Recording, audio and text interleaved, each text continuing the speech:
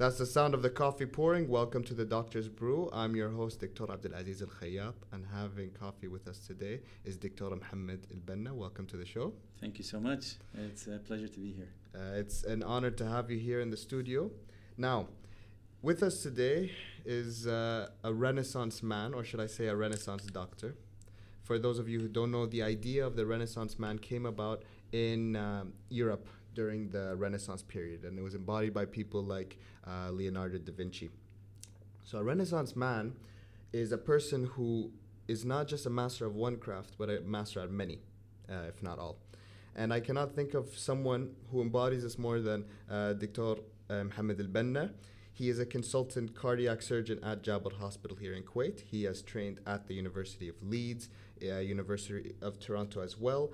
And very interestingly, he has a special interest in robotic surgery. So we're going to find out more about the Terminator from him. And outside of medicine, and this is something I find extremely fascinating, he has recently completed his MBA. You'll notice one thing that I do like to touch upon in this podcast is business in medicine. So this is going to be super interesting today. We're going to explore everything from robots to business in medicine and everything in between. So thank you so much for being here. Thank you. I have to admit, Anna, I personally didn't know the meaning of a Renaissance man. Oh.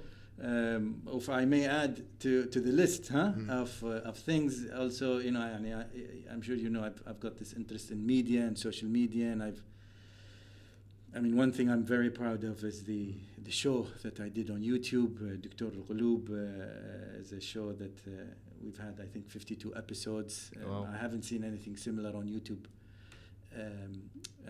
since, and it is a chapter in my life that I'm very proud of. It's fun to give back, educate the public. Absolutely. And here at the Doctor's Brew, we learn from people like you. Thank you. And your media efforts. And I honestly thank you for what you're doing to educate people. Thank you. I'm glad that I've seen the positive impact it had and is having on people. Many of the patients that end up having surgery in Kuwait tell me that they've gone and seen, even if I'm not their surgeon, they go and they see the episodes to learn about surgery, what the surgery involves, and what's happening. So I'm very happy that this work that I've done is having a lasting impact. So is it targeted for the general public, like people who are just curious about cardiac surgery? Yes. Okay. Yes. Awesome. Yeah. English, Arabic? No, it's in Arabic and it's got English subtitles. Okay. So it's on YouTube. It's on my Instagram page. Mm-hmm. But mainly I would say I direct people to YouTube because the whole library is there. Perfect. Yeah. So please check out Dr. Albanna's YouTube and Instagram pages for more on his shows. Thank you. And before we dive in, we always like to talk about our coffee today. Yes, it's good. So yeah, tell us first. What do you think? I have to admit, I know many people don't like what I say, but I'm a Nescafe person. Oh, no. I'm very simple when it comes to coffee. The thing that I look for is the effect. Okay. Just give me the caffeine hit. I don't care about the taste. Really? Many people actually obsess about the taste and the afternote and this and that. And I've many times I've got myself in trouble talking to coffee enthusiasts and tell them that I don't have a thing for specialty coffee, and I don't mind any of the popular chains. Right. But they don't like to hear what I have to say about it. That is the biggest sin committed on the podcast since which doctor? Someone said they don't drink coffee. Dr. Hassan Bahbahani. Okay. He said I don't drink coffee, and that was the. So this is the you know what? I used to second consume more coffee, but recently I've noticed that whenever I finish a cup, that my heart starts racing. And hence I thought, maybe I should stop or reduce. But what I did is I actually stopped it completely. One thing that happens is that my resting heart rate is about 90 to 95 when I'm drinking coffee. Right. And it goes down to 65 to 70 when I completely take out caffeine from my diet. And that's why I've chosen not to drink coffee completely over the past, I think, 5-6 months. I've not had any palpitations. Many of the patients who come to me or used to come to me in the clinic come because they feel that their heart is racing. Mm-hmm. The first thing I tell them is take out coffee and tea from your, and soft drinks that have caffeine out of your diet. طبعا it's not easy. Mm-hmm. What happens usually is that you're usually out socializing, and you know, when you and I want to meet, we'll say let's meet for coffee, huh? Yeah. So I end up not drinking coffee, and it's usually awkward trying to find, you know, A substitute. A substitute, yeah. So chamomile tea, you know, non-caffeinated drinks is usually my go-to things, and they're not the same. They don't taste the same. It doesn't feel the same. Mm-hmm. But if you wanna avoid the racy heart rate, and if it bothers you a lot, then that's the first line solution in trying to get rid of these complaints. The Doctor's Brew does not endorse the views and opinions of Dr. Mohammed. No, I'm just kidding. Of course, if you're getting symptoms from the coffee, you should cut off the coffee. Exactly. But do you like the coffee? I love the coffee. Great. Yes. So It's the good. coffee is from Earth Roastery. Today, actually, I was running late to the studio because I was going to go get some beans. But I remembered that we have these drip coffee bags. So it's a way for you to make your coffee quickly from Earth Roastery. We promoted them before on the show. Be sure to check out their online website. You can get these in bulk, and you can be able to make your instant drip coffee without having any of the fancy setup. And it tastes great. I like the palpitations, so my heart is beating fast. I'm enjoying it. Now, on the podcast Instagram, we received messages before asking about caffeine, and you know, from a cardio perspective, is it bad? Is it good? And I actually read of a study that was done in the 80s. I think it was published in the New England Journal of Medicine. I think that's found a false connection between I want to say coffee and cancer. Yeah, I don't think. No, it was discredited. I don't think this holds. So usually, what we say is 200 to 300 milligrams per day, which usually equates about a couple of cups. It is found to be cardioprotective. Really? Yeah. It reduces the incidence of heart failure, cardiac death, if you consume coffee. Having said that, again, everything in moderation. So long as you don't exceed this number, you should be fine. So what do you think about all the energy drinks and what people are doing with, like, let's say studying, you know, and consuming these large amounts of caffeine to get through studying periods? So I think energy drinks, not only do they have caffeine, but they have other substances. That's number one. Number two is, again, if you want to have a drink, then probably you'll be okay. But what I notice is that the consumption is way in excess of what I would recommend. And hence what happens is that you tip yourself into a danger zone. And we've seen many people come in with atrial fibrillation, which is a racy heart rate, an abnormal racy heart rate, because of excessive consumption of caffeinated and energy drinks. That is why probably the best thing to do is to learn time management skills, study early, be prepared, so that you don't stay up all night studying the night of an exam. And I've had many people who don't open a book the day before the exam. Why? Because they've managed their time appropriately. They've studied all the relevant material before, and they just take it easy the day before. Maybe they flick through a few pages, and they go into the exam relaxed. That's what I do. I can't. I get stressed out cramming. Fantastic. I can't do it. Yeah. So I don't recommend cramming, especially if you want to do it for long-term learning.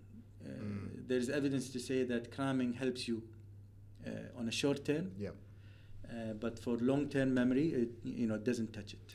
Do you think that our current medical, the way that med school is set up, though, promotes people, promotes medical students, doctors, to be focusing more on short-term learning or long-term? Because, for me, there's a lot of things that I will memorize just for the exam, and I end up spending a lot of time. I know I'm not going to use this again, but I focus on it just to get through an exam. Look, so one thing to keep in mind, that even if you tell me I'm going to become a heart specialist, why do I need to know about the kidneys? I'm going to become a brain specialist. Why should I know about the GI system? Please remember that a human body is a holistic structure. And one organ influences the other. What you do on the brain will obviously be impacting what happens to the whole body. And you have to understand how the whole body functions. That's number one. Number two, in terms of general knowledge, as a physician, and when a patient in the clinic asks you a question, you cannot tell him, you know what, this is something I studied for in the exam and I don't remember it anymore. You still have to have some basic knowledge and retain that basic knowledge for the rest of your life. Many of the things and many of the answers I give my patients in clinic and elsewhere are from my preparation for my final year exam. So I've managed to retain the knowledge that I gained during that year for 24 years beyond that date. And that's why it is imperative that not only we focus on our short-term memory, but we focus on long-term memory so that we retain as much knowledge as we can to help us manage and help our patients. Because a body is not just a heart. A body is made up of multiple organs, and they all impact each other. I love that. I like how now the shift in medicine is a holistic one. Absolutely. Everything, even on a psychological level, I feel like even the orthopedic surgeons are being more psychologically savvy and aware. Yes.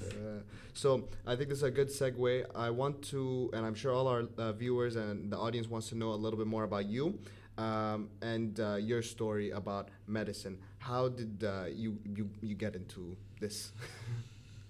Long story short, my parents told me, you're smart, go and do medicine. Okay. Just so that, I'll give you الزبدة. But I still remember myself spending hours as a child putting together Lego parts and building different structures. So when I had a huge tub filled with Lego parts that I used to construct planes, cars, different kinds of structures. Obviously, when I first buy the Lego product, I'd build it the way it's meant to be built. I play with it for a couple of days and then I tear it apart. And then it goes into the big tub. So I would spend days playing with this and coming up with different designs for cars and designs for planes. And for the longest time, I wanted to become an aerodynamic engineer, someone who's able to design cars, design planes, but obviously this kind of profession is not relevant in this part of the world. We'll never be designing cars, we'll never be designing planes, we'll never be using aerodynamic engineering anywhere in Kuwait. So I realized that that's probably not a realistic specialty or a realistic area to go into. And I remember my mother saying, you know what, you're very smart, why don't you go and do medicine? How about you go abroad, you'll study medicine? And that idea appealed to me. So I've always, at least throughout high school, I worked to get the highest GPA that I could. At the time, I graduated with a GPA of 4.0. I was in مقررات in Kuwait. Oh, in Kuwait. Yeah. Okay. This system no longer exists. and then I applied to do medicine in the United Kingdom. In the UK, in Leeds. So I ended up going to Leeds. Yes, Yes. At the time I thought, you know what, I had the option of either going to Leeds or Newcastle. And I thought Leeds is going to be closer to London, and I'll be spending more time in London. Little did I know that the only time I'd be going to London is only to go to Heathrow, catch a plane to come back to Kuwait. Right. Yeah.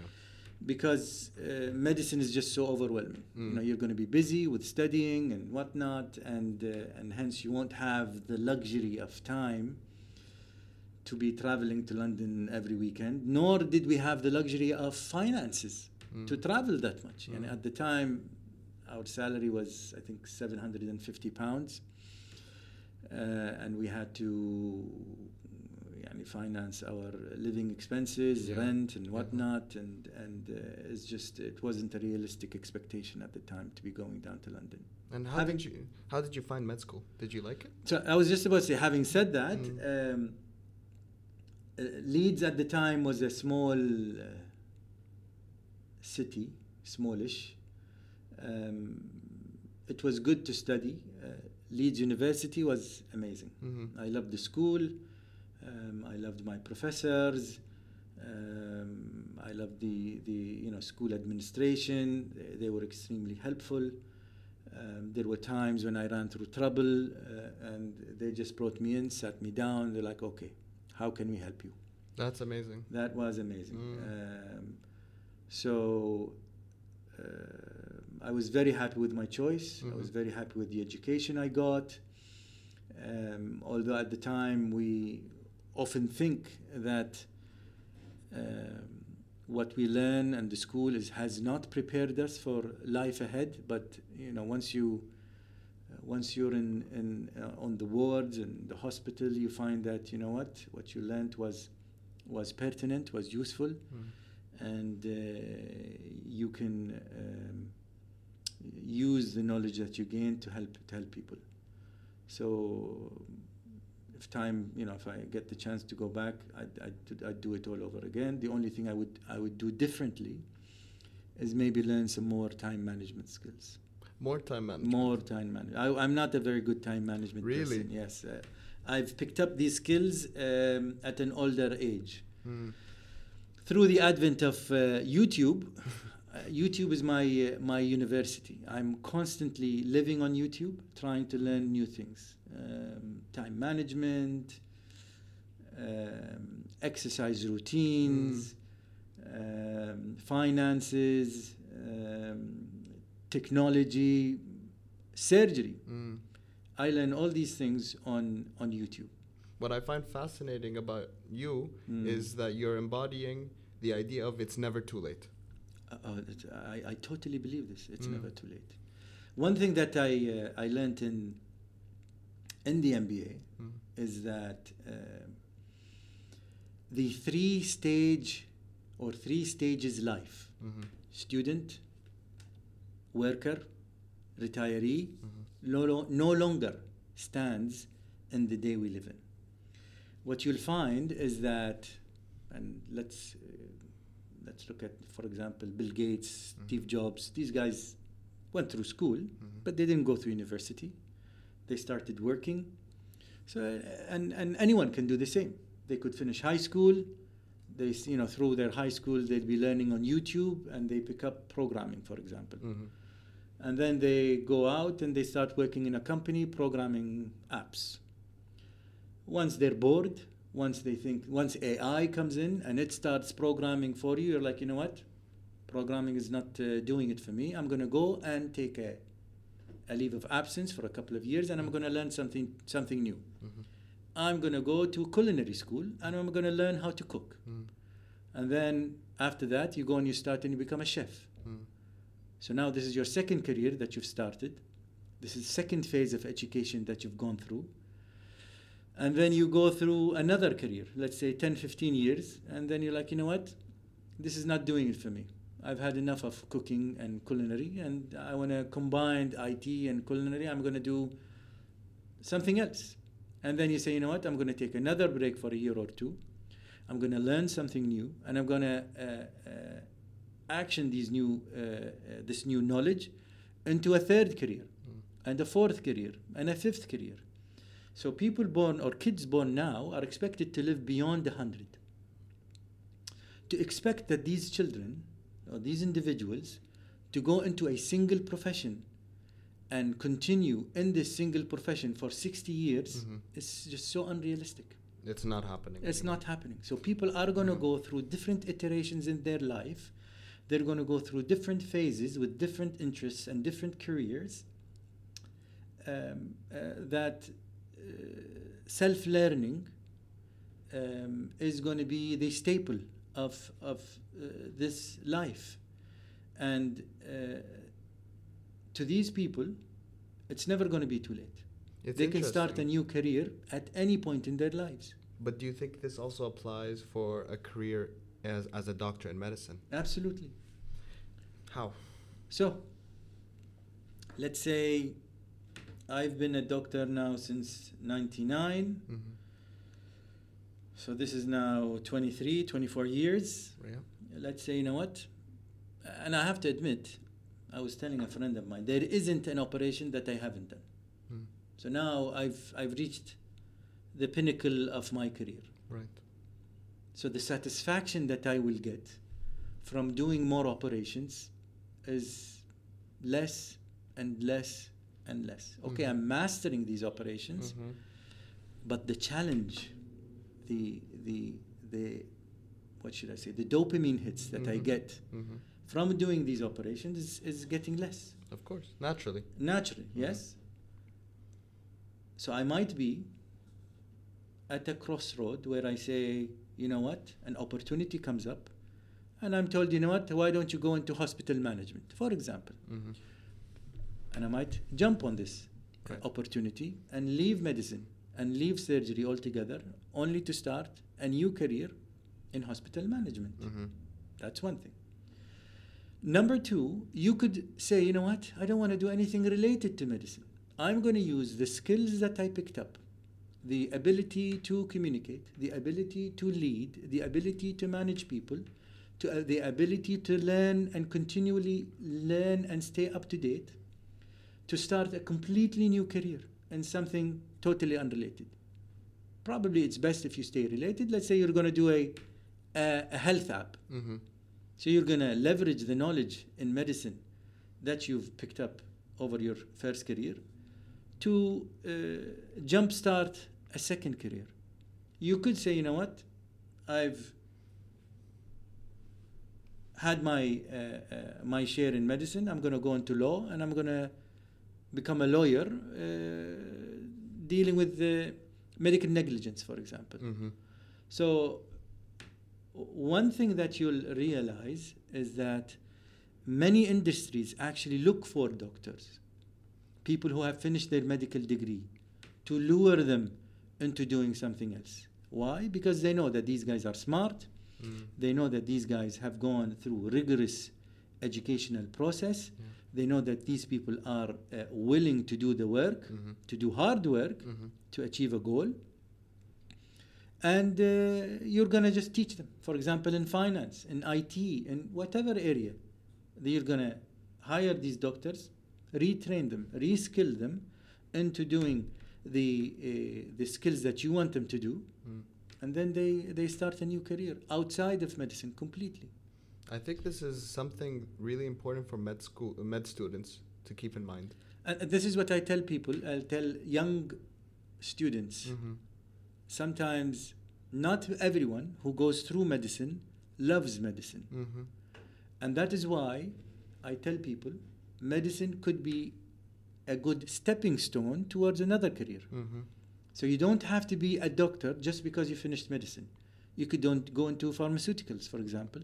You'd go into research. You could go into finance. You could go into IT. Whatever area you want, you could go into it. Yes, you'll need to learn new skills. But even as a doctor, once you go through your specialization, you are learning new skills. You know what I mean? I wasn't born knowing how to do heart surgeries. I wasn't trained to do heart surgeries in medical school. I was trained during my residency, and you could treat this new job as a residency in finance, as a residency in IT, as a residency in whatever area you want. Utilize the basic skills that you picked up in medicine. Maybe you're not going to use the anatomy and physiology in these areas, but you'll use other skills that you picked up, and they will help you to propel and excel in this new career. I often say and tell my junior doctors that imagine a cleaning man. I have all respect for all occupations, but people think, that cleaning man is the most simple job. Yeah. Doesn't require training. Doesn't require much training. Imagine this cleaning person puts in the hours that a junior doctor puts into his profession. On calls, after hours, studying, this whole time span, put it into cleaning.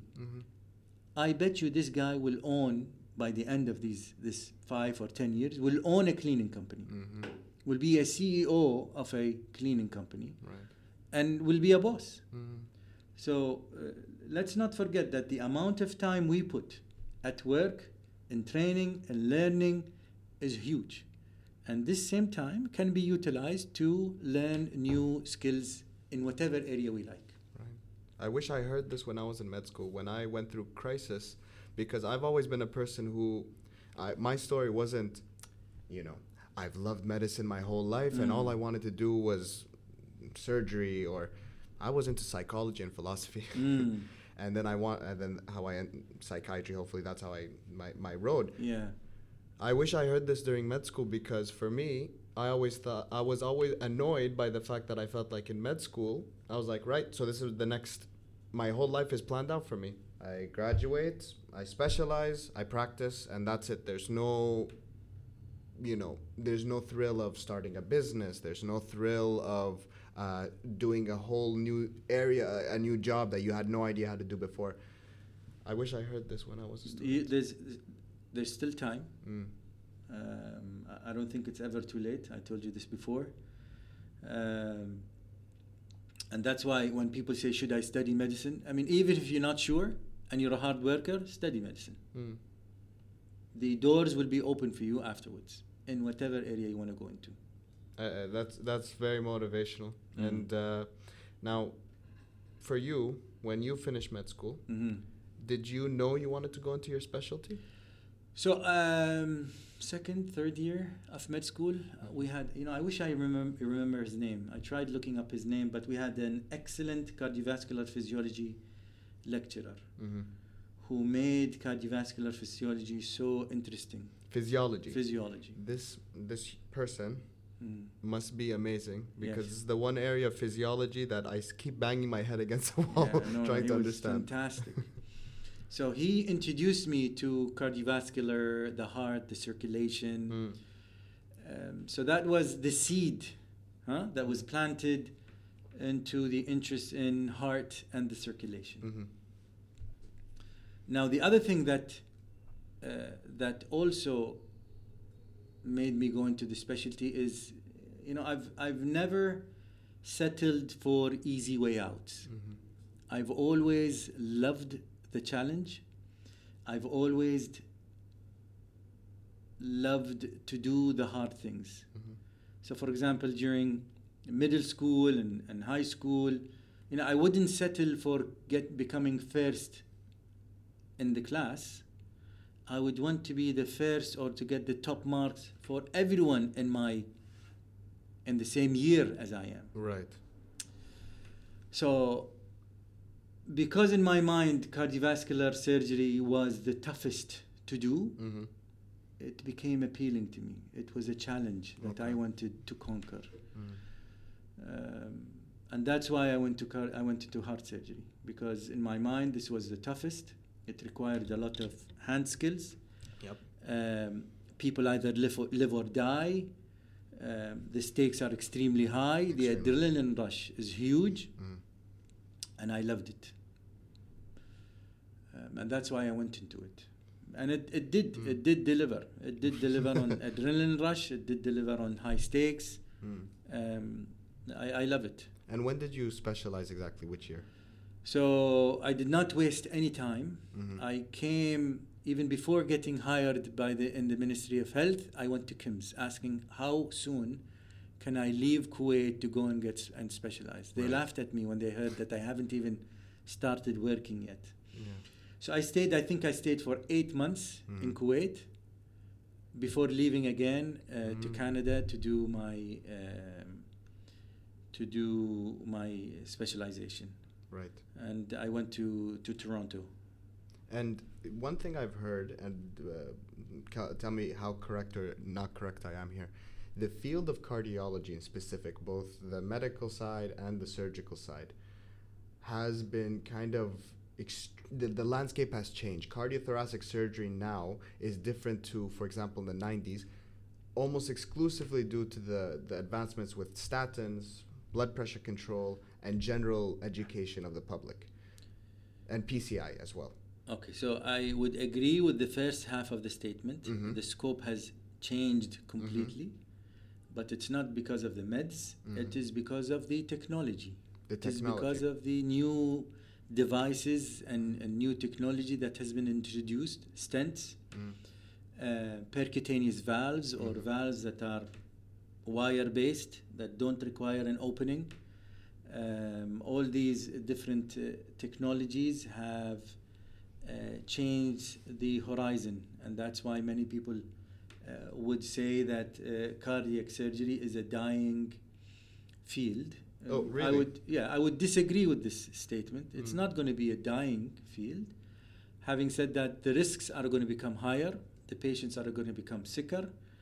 And the first option of treatment is going to be done through wire-based technologies, stents and percutaneous valves. And if these things fail, or if they're not indicated in a particular patient, then they're going to be referred for surgery. So basically, the role of the cardiothoracic surgeon more and more is going to be interfering in the high-risk things, yes, not in the routine. Yes.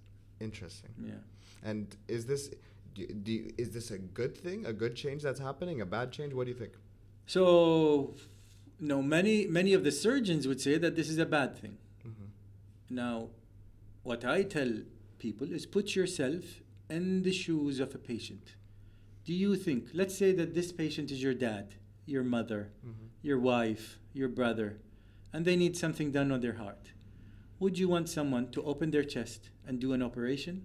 Or would you prefer that they go through a small opening, put the valve or the stent that they require, have them stay in the hospital for a day, and then go home fully recovered? It's a no-brainer. It's a no-brainer, yes?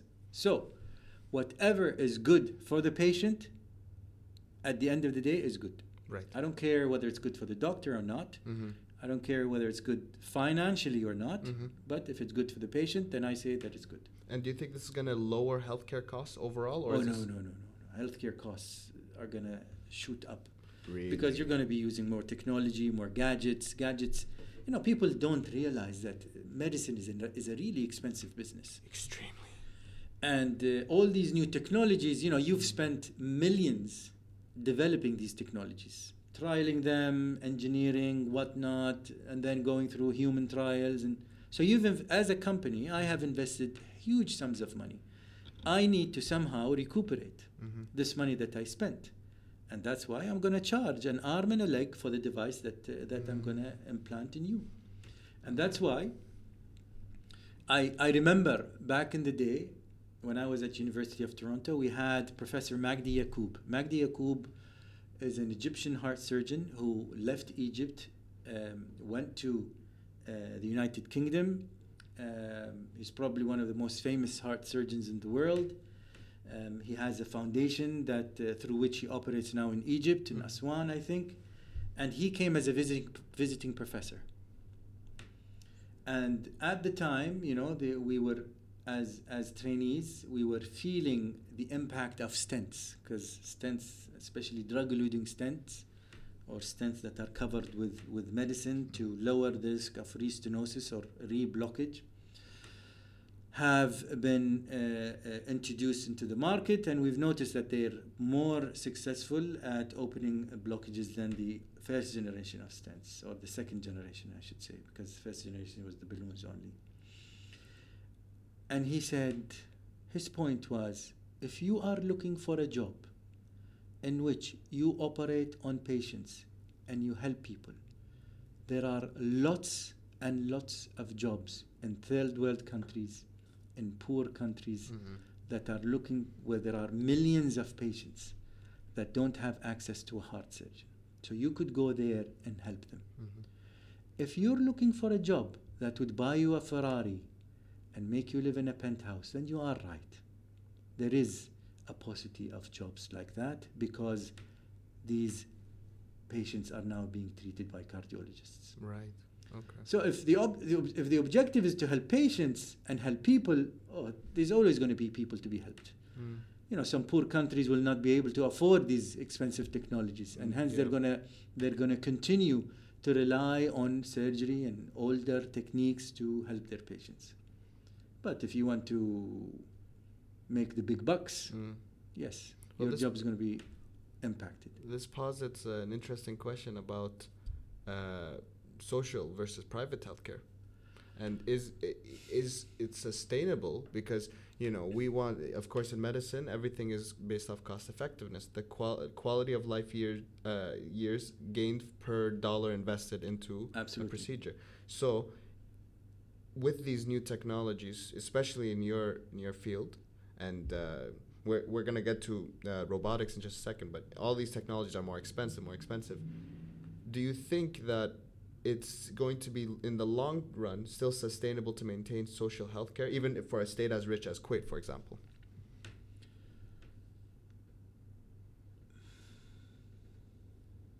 Look, I sustainable or not, I still believe in social health care.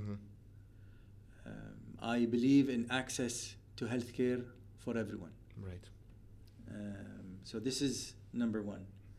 Now, unfortunately, if you want to have access to everyone, you have to have the doctors to work. Yes. You need to have the nurses to look after patients on the wards. You need to have all these people to be involved, and you need the influence or the contribution of technology and industry. Yes. To help you advance healthcare and medicine in general. And all of this is expensive. Yep. One of my beefs with social medicine is, although I am helping people, taking a lot of risk, doing tough things, I don't think I'm rewarded according to the risk that I'm taking. And I believe that doctors and healthcare has become commoditized, and hence I don't think that people in medicine are rewarded as according to the effort that they put in. And what will this do? This will drive people outside of medicine. It's happening right now in the UK with the junior doctor strike. Exactly. So there has to be a way to cut cost, to eliminate waste, and at the same time deliver good care to patients. The other thing that is happening also is with China getting into industry, is that they're driving the prices of technology down. So this could be a good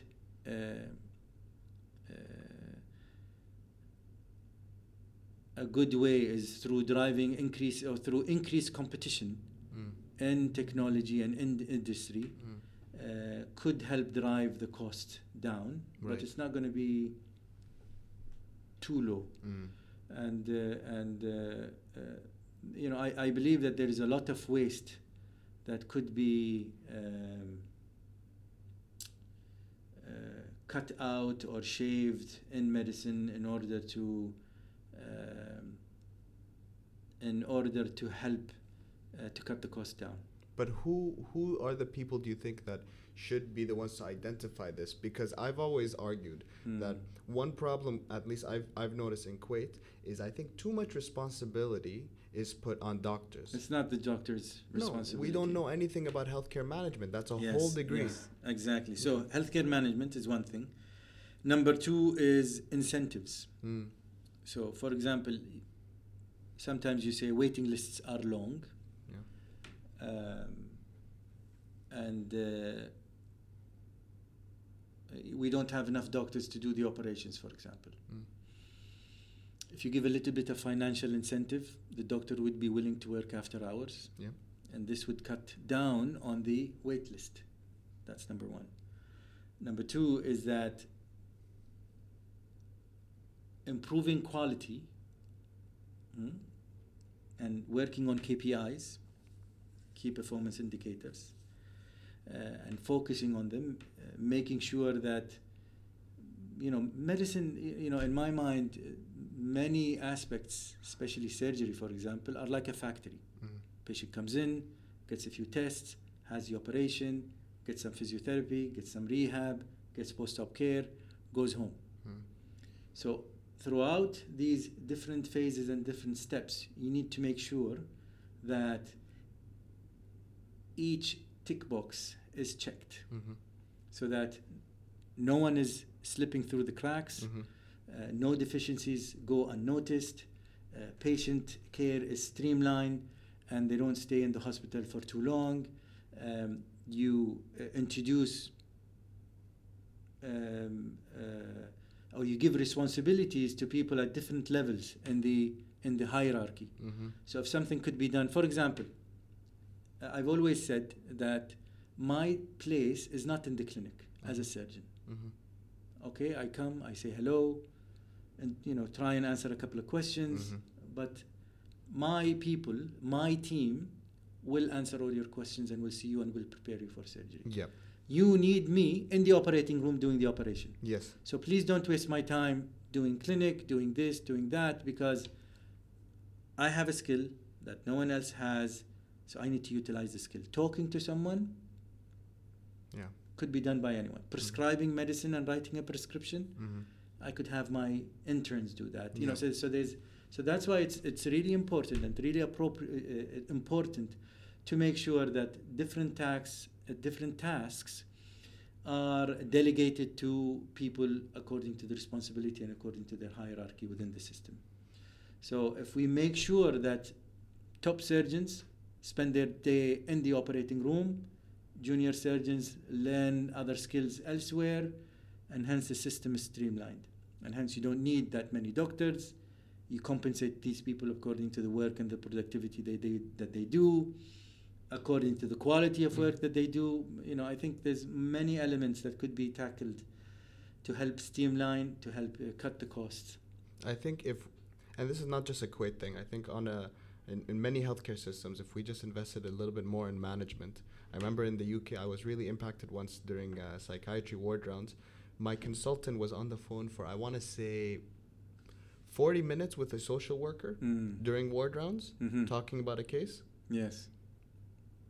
What she was doing had nothing to do with medicine. That was not her specialty. And that's waste. Like you're saying about you being in clinic. I agree, totally agree. So this 40-minute conversation should have been delegated to someone else. That someone else would be talking to the social worker while the consultant is doing his rounds, diagnosing, treating, doing whatever they do best. And now focusing back in on your specialty and your interest, robotics. Can you tell us a little bit about your So I have to admit, when I said that there are multiple pathways and multiple ways through which we learn, and we're in a constant state of learning and acquiring new knowledge. This is a prime example. I completed my training at University of Toronto. I went to McMaster University in Hamilton, and I did minimal invasive cardiac surgery, and I had not been exposed to robotics. So I came back to Kuwait, I operated, still no exposure to robotics. While at Chest Diseases Hospital, the management or the department acquired a robot In Kuwait. in Kuwait. And the head of department at the time, Dr. Jamal Al-Fadli, told me, you know what? I want you to go and learn robotics. And I'm like, you know what? I cannot be bothered. No, not interested, this, that. He's like, you know what? No. I'm not going to take no for an answer. And I really appreciate this from him, pushing me to do this. We're always averse to change. No one likes change. We want to keep doing the same things we're doing. We all want to stay in our comfort zone, and no one wants to venture out. So, as part of the introduction of the robot, the company is responsible to training people. And that's when, I went on a couple of training trips to learn how to use the robot.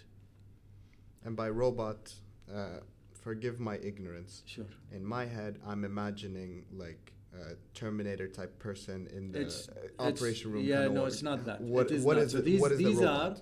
So this generation of robots, these are stupid robots. So basically, you're wearing something, a device. So it's like a big joystick. And you're moving the joystick, and the robot is moving according to your movements. Okay. So you are moving the robot. The robot has no... There's no AI. There's no AI, yes. Okay. But that's, I'm assuming, next chapter. Exactly. This is the next generation. So these stupid robots would do whatever you tell them to do. Would mirror the movements that you move and that you do outside of the patient body. However, doing them through small holes with very tiny instruments. So the effect, I'm assuming, lower risk for patient and more efficient surgery, right? So I would say less morbidity. Less morbidity. Because of smaller incisions and smaller damage to the surrounding tissue. Right. There's less chance of bleeding and less requirement for blood transfusion because of the small incision and the small cuts. Plus, there is a huge advantage in terms of optics. So basically, you're sitting inside this machine with both your eyes looking through two cameras. So it's like you get depth of field through this camera. If you're looking with one eye, you don't really get depth of field. That's why we have two eyes to enable us to get the depth of field. So with this, you're able to see better, and if you can see, then you can do. And that's what the current generation of robots provides. So going back to the story, we went on the couple of visits, and then what we did is we brought a proctor, a surgeon, a fully trained robotic surgeon, Jean-Luc Janssen from Belgium, used to come and train me in particular, and train the whole team in general on how to do robotic surgery. First operation, he did completely. Second operation, he would tell me this part is easy. Third operation. So the parts got bigger and bigger as the time passed. I think by the fourth or the fifth operation I was doing the whole case. And that's the story of robotics. Now the beauty of it is that it enables you to do the operation without the requirement to open the whole chest bone, which is huge. Now, can we do everything that we do through our usual exposure? The answer is no. There are only certain things that can be done through the robot, and that's why not everyone is eligible to robotic surgery. Right. So they have to be seen, they have to be assessed, and then we can answer the question: can I have my operation done through the robot or not? So this is at this point in time, this is unfortunate. It's very attractive, the idea of kind of robotics in medicine, but on a practical level, from your experience, is it as satisfying? So I'm not talking from the patient's perspective. For you, is it as satisfying? So I would say it is satisfying, especially when we are used to big openings Yeah. and heart surgery. Mm-hmm. And then when you finish an operation and you've only made a few dots here and there in the patient's chest, this is really satisfying. Okay. You know what I mean?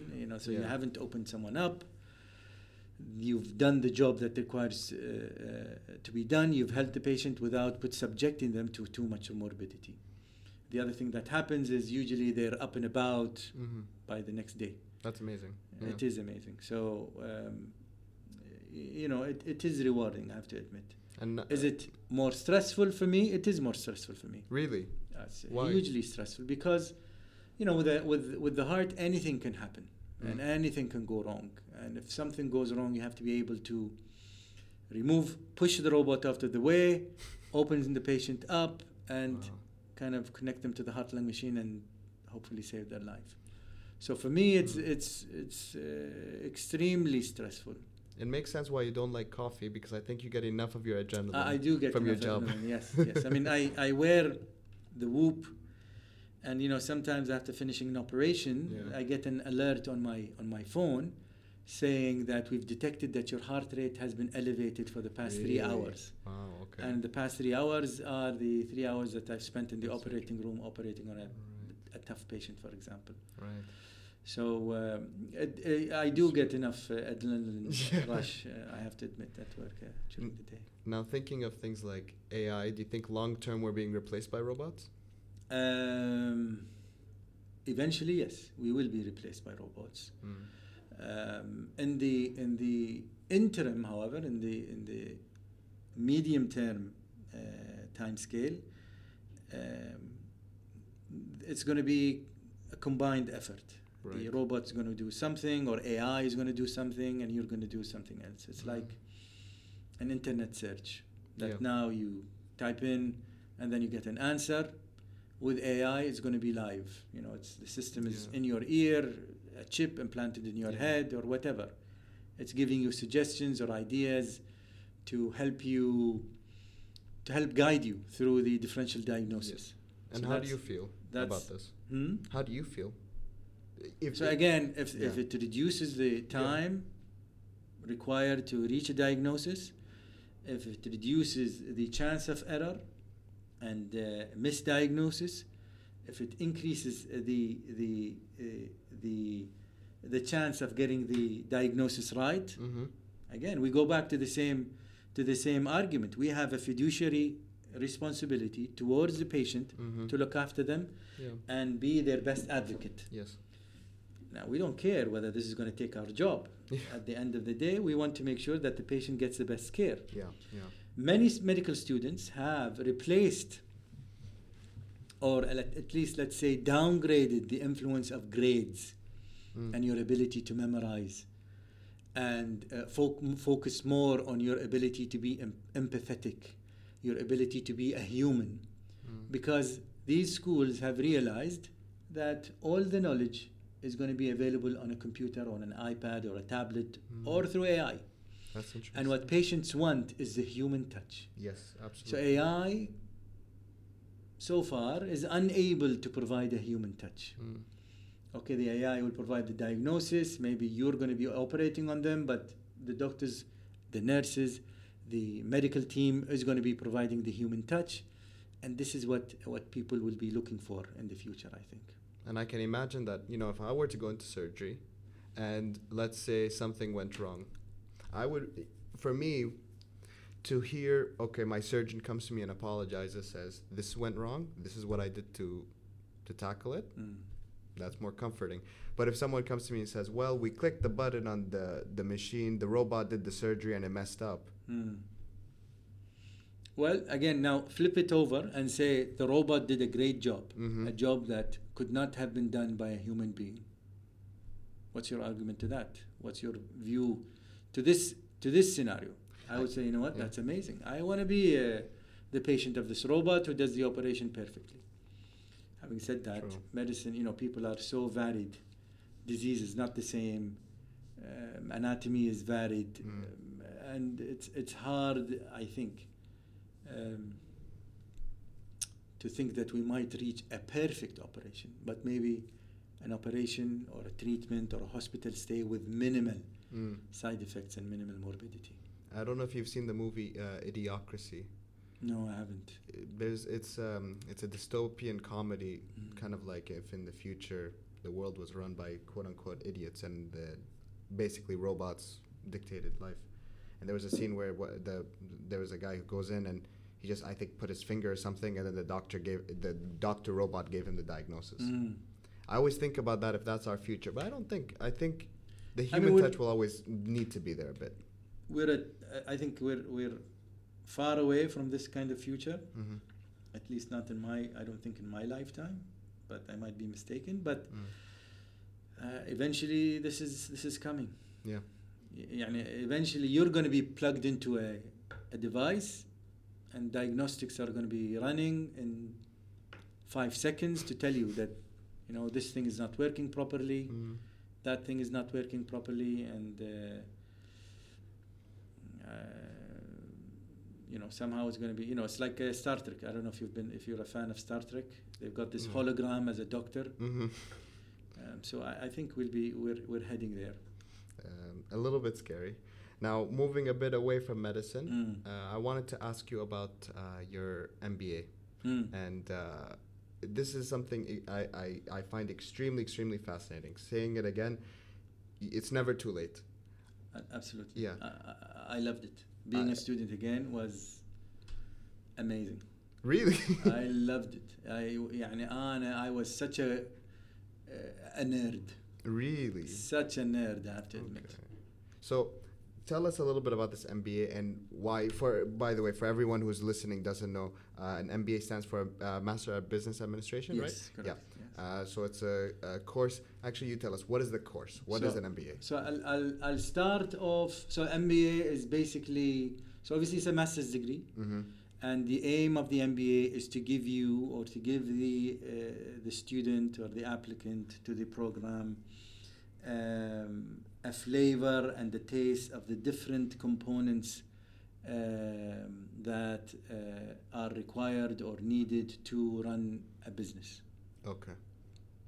So during the MBA, you study finance, accounting, marketing, leadership, management, operations management, all sorts of different core knowledge that is required through business, to run a company, to help run a company, to run a department. And then you're given the opportunity to do electives, things that you choose according to your interests. Some people focus on finance, depending on their background and where they intend to go. Personally, I focused on management and leadership. I knew I'm not going to become a financier. I'm going to hire a finance guy. I'm not going to be an accountant. I'm going to hire an accountant. But if there is a skill that is required by me, then it's to be a leader and to be a manager of a team. Why did I do the course? I have to admit that I was quite content working at the Chest Diseases Hospital. I had no interest in becoming a manager. I was happy being in the operating room throughout the day, 24 hours a day, lock the OR key and throw it out and just keep sending patients to me. You're such a surgeon. Exactly. Yes. And then I got approached by Dr. Salman Subah, who was at the time the head of department at the head department of surgery at Jabir Al-Ahmed Hospital, and asked me, you know what, we'd like you to join us and we'd like you to start cardiac surgery at Jabir Al-Ahmed. A couple of times he approached me, I wasn't interested, but then, Salman is extremely smart. He said, you know what, why don't you come and visit the hospital? And if you go and visit Jabir Hospital, it's for the people that are not non-Kuwaitis, our audience also, we have a few people outside of Kuwait. Jabir Hospital, if you compare Jabir Hospital to the rest of the hospitals in Kuwait, it's kind of like putting, let's say, a Toyota Prius next to a Rolls Royce. Exactly. So it's a 6-star hotel. Yes, it's gorgeous. It is gorgeous. It's huge. It's gorgeous. And as soon as I had a tour through the hospital, I was like, where do I sign? When do I start? So I ended up going. And the other thing that, through his foresight that he started doing is he started hosting heads of departments and surgeons from elsewhere, international surgeons, top people. He brought them over and they would talk about how to start a hospital, how to start a department, how to start a oncology, a cancer service, how to start this and that. And on one occasion we had Professor Paris Tekis from the United Kingdom come and talk about how to establish an oncology surgical service. He had an interesting talk. It was around the same time as now. I was going to the American Association of Thoracic Surgeons. It's a meeting in the United States that I usually go to. And I get on the plane. Who's sitting next to me? This professor. I was like, you know what? Let me pick his brain. We're going to be sitting here. He's going back to the UK. I'm flying British Airways to London and then from London to New York. Let me use these 5-6 hours to pick his brain and see what I can get out of him. So one question that I had to him is, you know what? I'm at the beginning of my managerial career. I've always been a surgeon. I've always been a clinical person. I've not run a service before. What do you suggest I do? So the guy says, you know what? I suggest you do an MBA at London Business School. Oh, really? Okay. I've done it 11 years ago or 10 years ago, and I found it extremely useful and valuable, and I suggest you do it. Okay, thank you. We went on talking about other things. I still remember walking down one of the streets in New York City. I get a notification on my Facebook Messenger, and it's Professor Tekis sending me a link to the MBA program, sending me a link to the school, telling me this is the school that I talked to you about. I think you should look into it. And you know what? On my way back, I stopped over in London and I went and I visited the school. And I was like, you know what? Why not? Let me apply. Yeah. Many things have happened. And it was like, it was like a sign. Things, my admission and my application process got facilitated. And I got accepted into London Business School. And I have to say I'm quite thankful to God for this opportunity. The school, I have to admit, changed my life. Right. The things that I learned, the changes in things that I've done, the way I now deal with my team, is completely different to the way I was before. The knowledge was transformational, and I have to admit, I'm a kind of person who assimilates the knowledge and takes it on board wholeheartedly, and I try and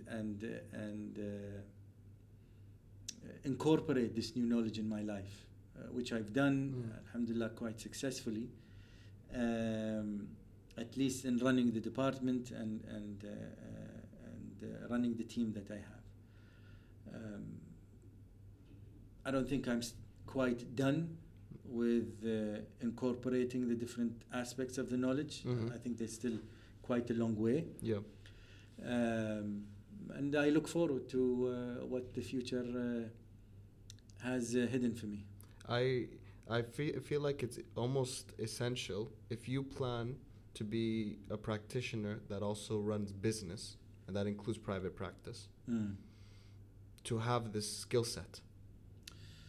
So number one, as people think, yes, our prime responsibility and duty is towards the patient. Yes.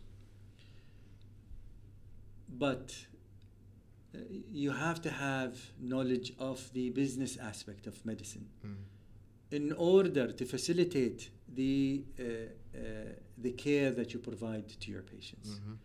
So I'm not saying that this is to take away from the care, but rather to facilitate the care that you provide to the patients. You need to know how these companies are thinking. You need to know how management is thinking. You need to know how to best leverage this knowledge that you've gained to provide the care to the patients in a cost-effective manner. Yep. Because cost at the end of the day determines everything. It's in the NHS, in the UK, the National Health Service, and sorry, not the National Health Service, NICE, the people that set out the guidelines. The number one predictor of a guideline is the cost effectiveness. There we go. So you have to make sure and see whether something is cost effective. Yes. So that's number one. So it's important to facilitate the care that we provide to the patients. Number two, knowing cost effectiveness, knowing how the business aspect of healthcare runs, enables you to influence healthcare policy. Yes. Yes. Yes. So healthcare policy is how care is delivered to everyone, not to your patient only, but to everyone in your system, everyone in your country, everyone in your jurisdiction. And if you want to drive things towards the better, then you still need to know about management, you still need to be a leader, you still need to know about the business aspect and how money operates in healthcare to be able to implement change in healthcare policy. Now, many people look at industry or companies as the evil. Yeah. Corruption, bribery, greed, all these things.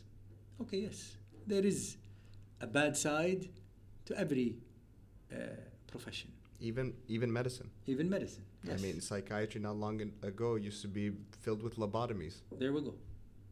Now, I look at industry as partners. They provide the vehicle through which we provide the care to the patients. Yes.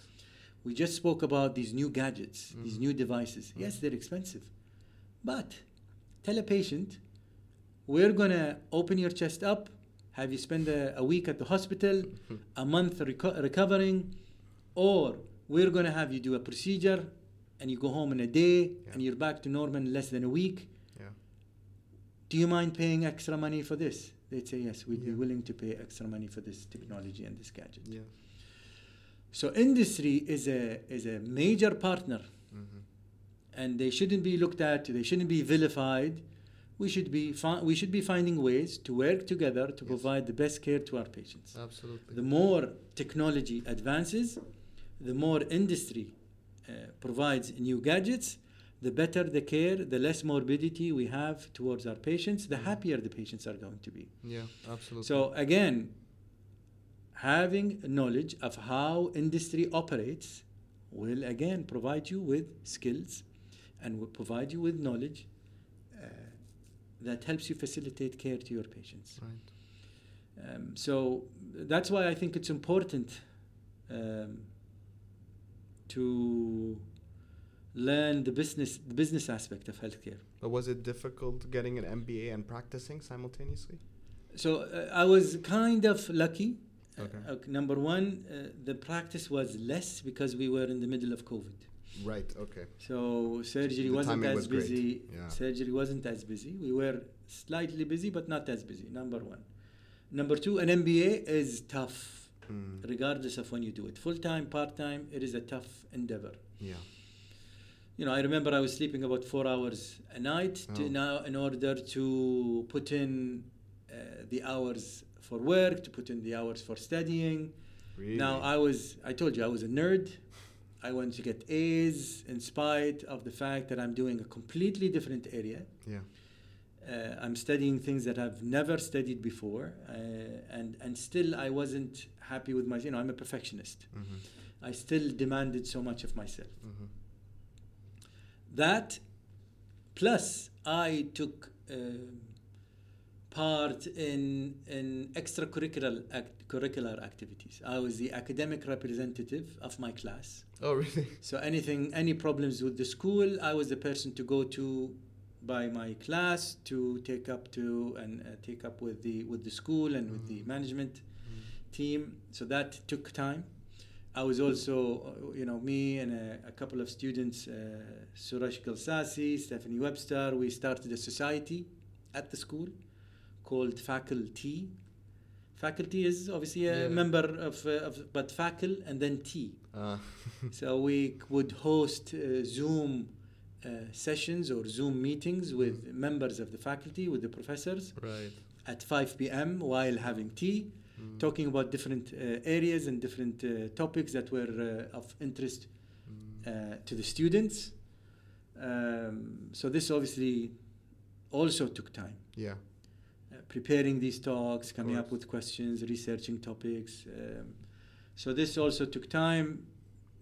So, I guess I'm a media person by nature, and it was something that I enjoyed doing. So what would you advise to, let's say, a young doctor, medical student? Because I think you're absolutely right with these skills being essential. But let's say someone wants to go and do an MBA, or maybe not even MBA. They want to gain these skills at least at some functional level. Okay, so what's your advice? So number one, get out there. So imagine you have a gym or a membership for a gym that you don't take advantage of. So the membership is there and you never show up to the gym. Are you going to build muscle? No. The answer is no. So similarly, during the day-to-day, if there are chances to present, go and present. Okay. If there are chances to lead a team, lead a team. If there are chances to do some extracurricular work related to your day-to-day work at the hospital, then be involved. You will eventually get to be known by different people. Your face is going to become familiar. You are going to pick up some of these skills, if not a lot of them. Leadership, time management, management in general, communication skills, networking, all these skills that are required to be a successful professional in life. The other thing to keep in mind is there are combined programs. There's MD, MDA, MBA. Oh, really? So you can do an MBA midway through or at the end of your medical degree, and this would enable you to learn part of the skills. Now, sometimes it's useful to have some experience to relate to, after which you do the MBA. Yes. So that you can say, you know what, I had trouble and difficulty in this scenario and situation. The MBA is going to help me deal with it in this way. I've had trouble with dealing with superiors, subordinates, peers, and the MBA is going to help you deal with them in this way. So sometimes a bit of experience is useful. Now, at the end of the day, I keep saying it's never too late. Even if you're midway through your career, you can take some time, a chunk of time, to do your MBA on a part-time basis. Is there an ideal time, you think? Ideal time? So I would say maybe towards either immediately after your residency, or towards the end of your residency might be a good time. You take a couple of years off from your residency, do the MBA, come back, do a year and a half of your residency, do your Royal College or board exams, and then you're set for life with all these skills. Well, I'm going to factor that in for my life planning. I have to be honest. I think you should. It doesn't have to be through the residency, but at some point, either immediately after or through it, I think it will be very useful and very beneficial. Plus, the other aspect that is also important is the network that you make. In an MBA class, I was the only doctor. I was surrounded by people in real estate, banking, finance, oil and gas, engineering, airlines, car manufacturing, you name it. Whatever industry, there was a representative from that industry. And if you need help from any of these people, in any aspect of either your current job or your future jobs, these people are going to be there to help you out. So the network that you make and the people that you meet along the way, they're going to be your friends for the rest of your life. They might knock on your door for one day for a consultation or for a question. Yep. Or you might knock on their door for questions, partnership. You might start a business with one of these people. Yeah, you never know. You never know. Yes, exactly. Yeah. I can personally attest to the value of the network, because the biggest thing that the Doctor's Brew giving me in my life is it expanded my professional network. And I don't only mean with other doctors, but also people working in social media, people working in different forms of media. It's opened me up, and it opens doors for you. Absolutely. And I know it's a snowball. Absolutely. It's a snowball. Yeah. So it's we have this the concept of wasta. Huh? So these guys are going to be your wasta in whichever industry you need help in.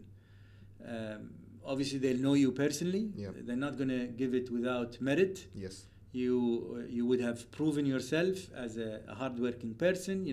Doing an MBA is not an easy task. Yeah.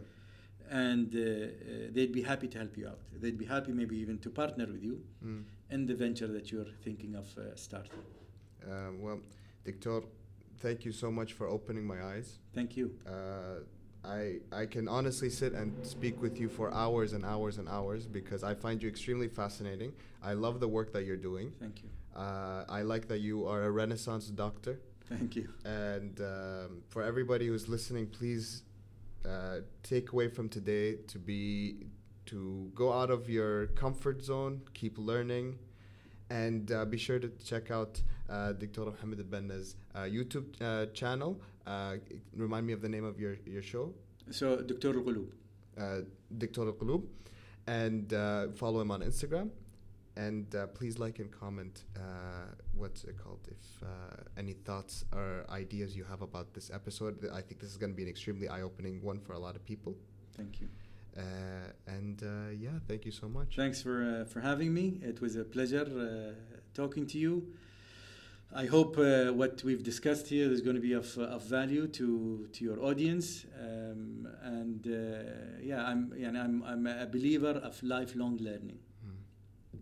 If anything, I would say that the theme is it's never too late. Absolutely. I really, you inspired me, and I'm not just saying that just to be nice. Thank you.